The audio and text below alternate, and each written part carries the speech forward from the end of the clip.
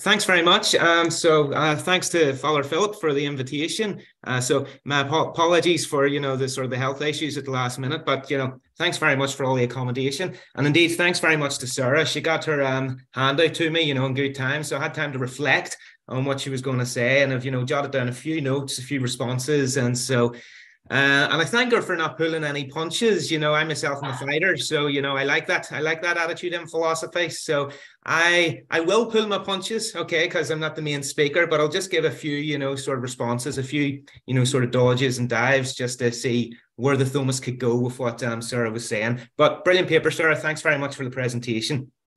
The first thing that I would like to say is I'm wondering, is suspicion the right approach that we should adopt when relating to a philosophical position that's not our own, or maybe is outside a tradition of philosophy that we don't engage in? Now, I'm one who is suspicious of analytic philosophy and the analytic engagement with Thomism, and I've published to that effect in the past.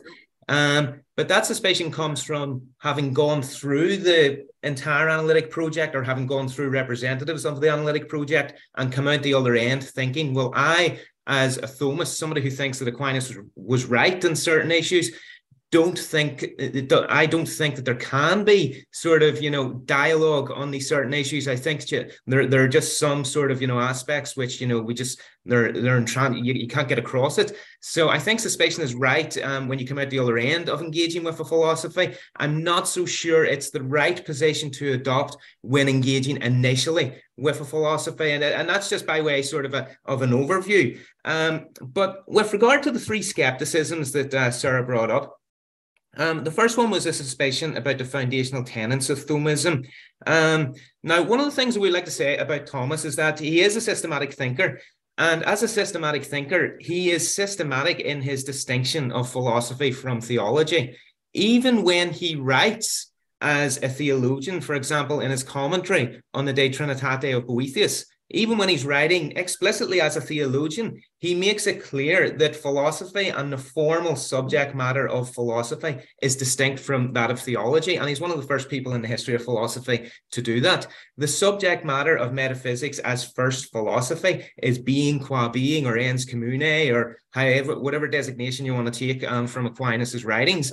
Whereas the subject matter of theology proper is God, of which Thomas says you need some sort of revelation to do theology proper. So the subject matter of metaphysics as first philosophy does not include God, and is systematically distinct from theology, whose subject matter does include God as he's revealed himself.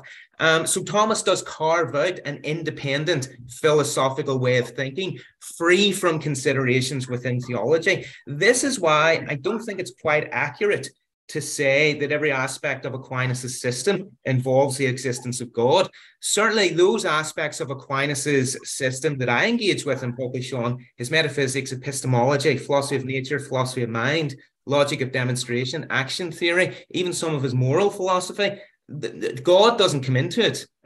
Issues pertaining to essence and existence, matter, form, substance, participation, causality, as Sarah rightly pointed out, they don't involve, appeals to God, and they don't need God. They might end up leading to God, but they don't need God in order for the discussions to go ahead. And this kind of brings us to the second point, the mistrust of the methodology. And this is the sort of idea of Thomists treating Thomas as if he were infallible, as if what he writes is correct just because Thomas wrote it. And, that's what we do when we're Thomists. It's certainly not the attitude that I as a Thomist would take, and it's certainly not the attitude that I find when I read other Thomists. It's certainly the attitude of, I think, social media apologists and their use of Thomism, but it's not the attitude of, professional, philosophers, theologians who engage with Thomas. I think the attitude is one that, Sarah, as you pointed out, that you find with, say, some Kantians, some followers of Lewis, even Hegelians, other people like that within the analytic tradition. It's not an infallibilism, when somebody is a Thomist or a Kantian. It's rather that those of us who follow that system, we think that this author was right about the issues of philosophical importance that we're interested in. So let's say if I'm a Thomist metaphysician, as I am, I think it's because Thomas was right about generally every question of importance in metaphysics. And those questions of importance in metaphysics that I've written and published on, I think, Thomas just got it right there. And so I seek to defend Thomas on this particular issue. And Thomas can do that with regard to other systematic issues as well. And this, I think, is precisely because Thomas himself carves out philosophy as an area of systematic concern, independent from theology, and one which has to be engaged with systematically, or one could say analytically. And that raises the question, sir, as you pointed out, why Aquinas? Why should analytical philosophers be bothered with Aquinas and not, any one of the other guys, such as, Kant or Hegel or somebody like that? And that's a good question. And, that's one for the Thomists to address, because it's up to us Thomists to say, well, look, we think that Thomas was right about essence and existence, or about causality, or participation, or the mind-world relation, or any other number of philosophical topics. That's what we Thomists have to do in trying to convince other philosophers, well, this is a position worth taking seriously. And as I'm going to argue tomorrow, one of the strengths of Thomism is that he overcomes certain problems. Thomas overcomes certain problems generated by modern philosophy when a certain attitude towards the mind-world relation was adopted. If one doesn't adopt a certain attitude towards the mind-world relation, let's say, or if one is seeking to overcome that sort of starting point on the mind-world relation that we get, say, in post-Cartesian philosophers, Thomism provides a pretty good, I'm going to argue, position on mind and world, and one that kind of coheres with what we're getting by certain post-Kantian engagements in analytical philosophy on mind and world. And then we come to the last suspicion that Sarah brought up, and this is mistrust of the practitioners of Thomism. And I mean, I can see the point here, the mistrust of the practitioners, and as Sarah helpfully pointed out, that this goes both ways. And I suppose one of the things I would like to, sort of point out, just as a methodological point, is that the identity of the philosopher or the thinker really ought not to affect the evaluation of the philosophy or the thought. Okay, so what the philosopher thinks, okay, that the evaluation of that really ought not to be affected by the identity of the philosopher.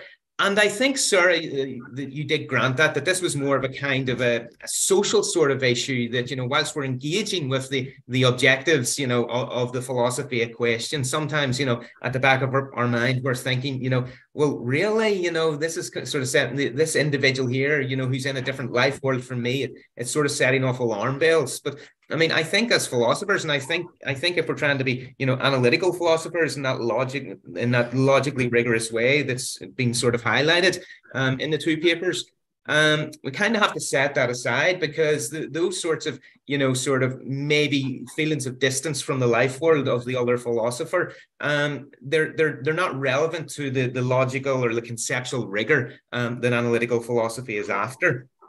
The various social, political, and religious disagreements that we can see that can divide people, for philosophers, they can be philosophically motivated. So, I mean, having different social and political views, there can be philosophical motivations for those, genuine philosophical motivations for those. And so the disagreements at base are philosophical disagreements, and not just, sort of ones of, a particular worldview or life world. So there are these principal disagreements which philosophers can have on social and political issues. And indeed, Thomists do adopt the positions that they adopt on social political issues on the principles of, the Thomistic philosophy that they're willing to defend. So there can be a principal disagreement had even over those issues where we see that we're at a distance from one another on kind of, our worldviews. And given that it's a principal disagreement, it's one which in principle is capable of being overcome through dialogue and discussion. The last point I want to make then, so I like the way, Sarah characterized analytical philosophy as flexible, but I think, this can be somewhat Janus-based, and it's because, yes, analytical philosophy is flexible, and it has shown itself, at least in the second half of the 20th century and in the 21st century, as, embracing all different kinds of philosophical concerns, when maybe prior to, say, the work of Quine and the two dogmas of empiricism, there was a very, sort of strict set of concerns it was concerned with. my question then is, what makes it analytic? That's what I want to know. And this has been my complaint in the past against analytical Thomism, is that it seems to me that there's nothing specifically analytic about analytical philosophy. And what was mentioned by Mac at the beginning, and then sort of Sarah, you made the point as well, that there's a certain logical and conceptual rigor to analytical philosophy.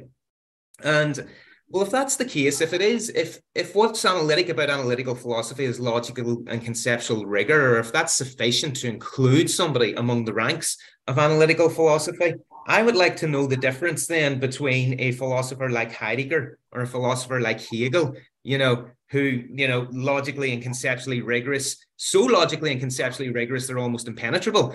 And I know, and I grant, Sarah, that you did say that, you think that we can have analytical continental philosophers.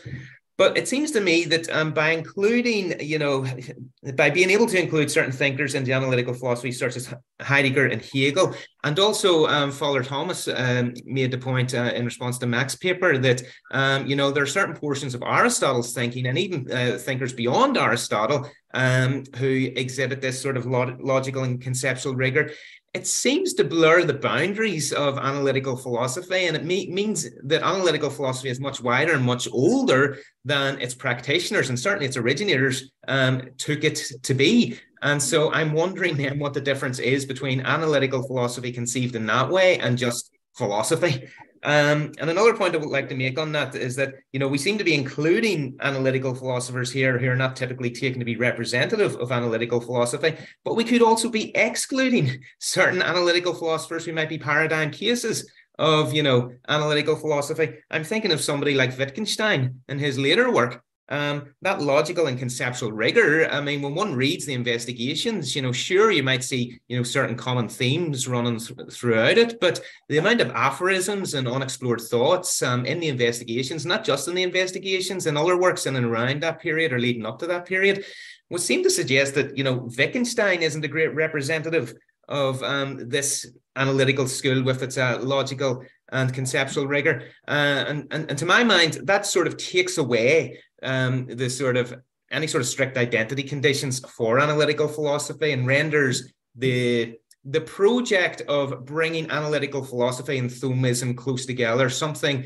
of a bit of a red herring, because if that's what analytical philosophy is, then it seems to me that it's just philosophy, and we're just trying to bring philosophy and Thomism together. But Thomism is philosophy, by Aquinas' own terms. He carves out space for philosophy, and so I don't see analytical philosophy as doing anything more than a kind of a social or political sort of work within the philosophical traditions. But other than that, it's a great paper, and I'm only sorry that I can't, be with you more, Sarah, to chat about this and, discuss it even further. But I'm happy for you to take the reins now, Sarah.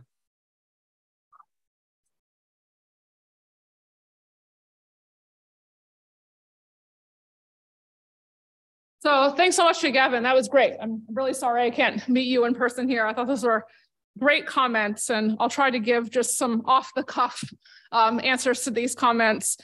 So first, Gaven asked, is suspicion the right approach here? Yeah, I don't necessarily think it is. One thing I'm trying to do just, in this talk is give voice to maybe, like the form of suspicion some people might have. But as for the question, should we all approach each other suspiciously? I definitely think not, especially if engagement and philosophical progress is the goal. I think what we have to do is try to look for points of commonality, both methodologically, but also topically, in order to make progress. And I actually think there's just is a lesson that applies to analytic philosophers, even within our own little club as well, right? Who hasn't been in a really antagonistic Q&A, even when we're all methodologically on the same side and trying to figure out the same questions. So, a friendliness and openness to points of contact, I think, is definitely the way to go if we want to make progress. Yeah, the kind of interesting point about philosophy and theology and the relationship between those in the Thomistic system, and especially the kind of, we don't need God to kind of hold the Thomistic view of causation, for example. I think that's a nice point. On the other hand, this gets into to some of the things that were said later in the commentary, I think one form of suspicion on the part of analytic philosophers is that, Thomists think they already know the answer. And so, well, in principle, we might not need God for, the answer to the question, what is causation?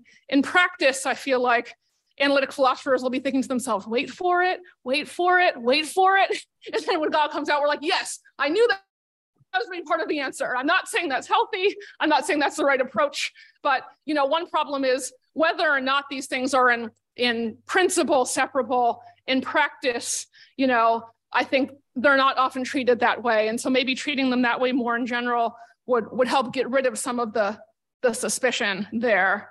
Then there's this question, should philosophers think that, their own opinions or their own backgrounds or their own ideas affect the evaluation of arguments?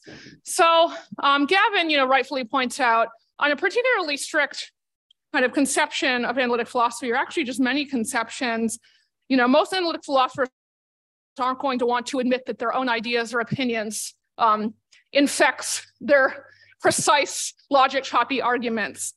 I guess I actually have some mixed feelings about this. There is a debate across academic subfields in general, not just philosophy, about the extent to which like a historical or a ideological work is even possible, right?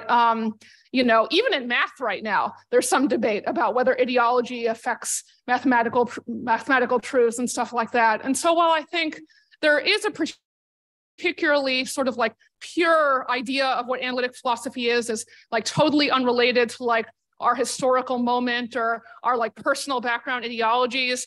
In fact, I think all of those things really do creep in no matter who we are and no matter which side of the divide we're on. Our arguments, the topics we work on, the modes we publish in, the people we talk to, and some of the methods are going to be infected a bit by who we are, the moment we live in, things that shouldn't technically sort of infect, how good of an argument something is, but in fact, I think they do. And so at least for me, I think it's just better to recognize that, to be like, yep, we all have this background coming into it. It's important to make it explicit, and then we can just sort of argue about things while making explicit what our own ideologies are. I do think it's important for everyone to admit that they have an ideology. When it's one party saying, oh no, I'm the one totally uninfected by the current historical moment in ideology, you're the ideological one, that's unhealthy. But if we can all admit it, work on it, make it explicit, that will help us make some philosophical progress. And then the last great point, what is analytic about analytic philosophy? Where do we put people like Heidegger and Hegel, Wittgenstein? So I'm like, full disclosure, I might be out of the norm here, but I think analytic philosophy does encompass all of those people, or at least certain aspects of their system. I do think it's a really big tent. I've actually always thought the analytic continental divide is really more sociological than methodological. Not saying that's true across the board. I do think some of the differences are just like stylistic, like it's pretty different to read David Lewis or Frege than to read like Heidegger or Nietzsche. They're just sort of like different artistic experiences. It doesn't necessarily mean they're totally different topically or methodologically. I've actually been wanting to teach a class for a long time on the continental analytic divide and whether or not it's really a divide. So I fear I might just be like a more sympathetic ear than most with respect to this point. Father Philip Neri, in his comments on Mac, worried about the problem of overgeneration and undergeneration. Like, are we kind of saying that too many things are analytic philosophy or too few things are analytic philosophy? I think I probably fall on the too many side of it. Like, for example, I think on a certain conception of analytic philosophy, some theoretical physicists are really going to turn out to be philosophers. They should take that as a compliment, but somehow I won't think they will. Some theoretical mathematicians, a couple mathy poets, right? Like there are going to be more people in the tent, I think, than are traditionally thought to be so. But that does just represent kind of my first sort of view of methodology, and that can be debated. Thanks so much, Gaven.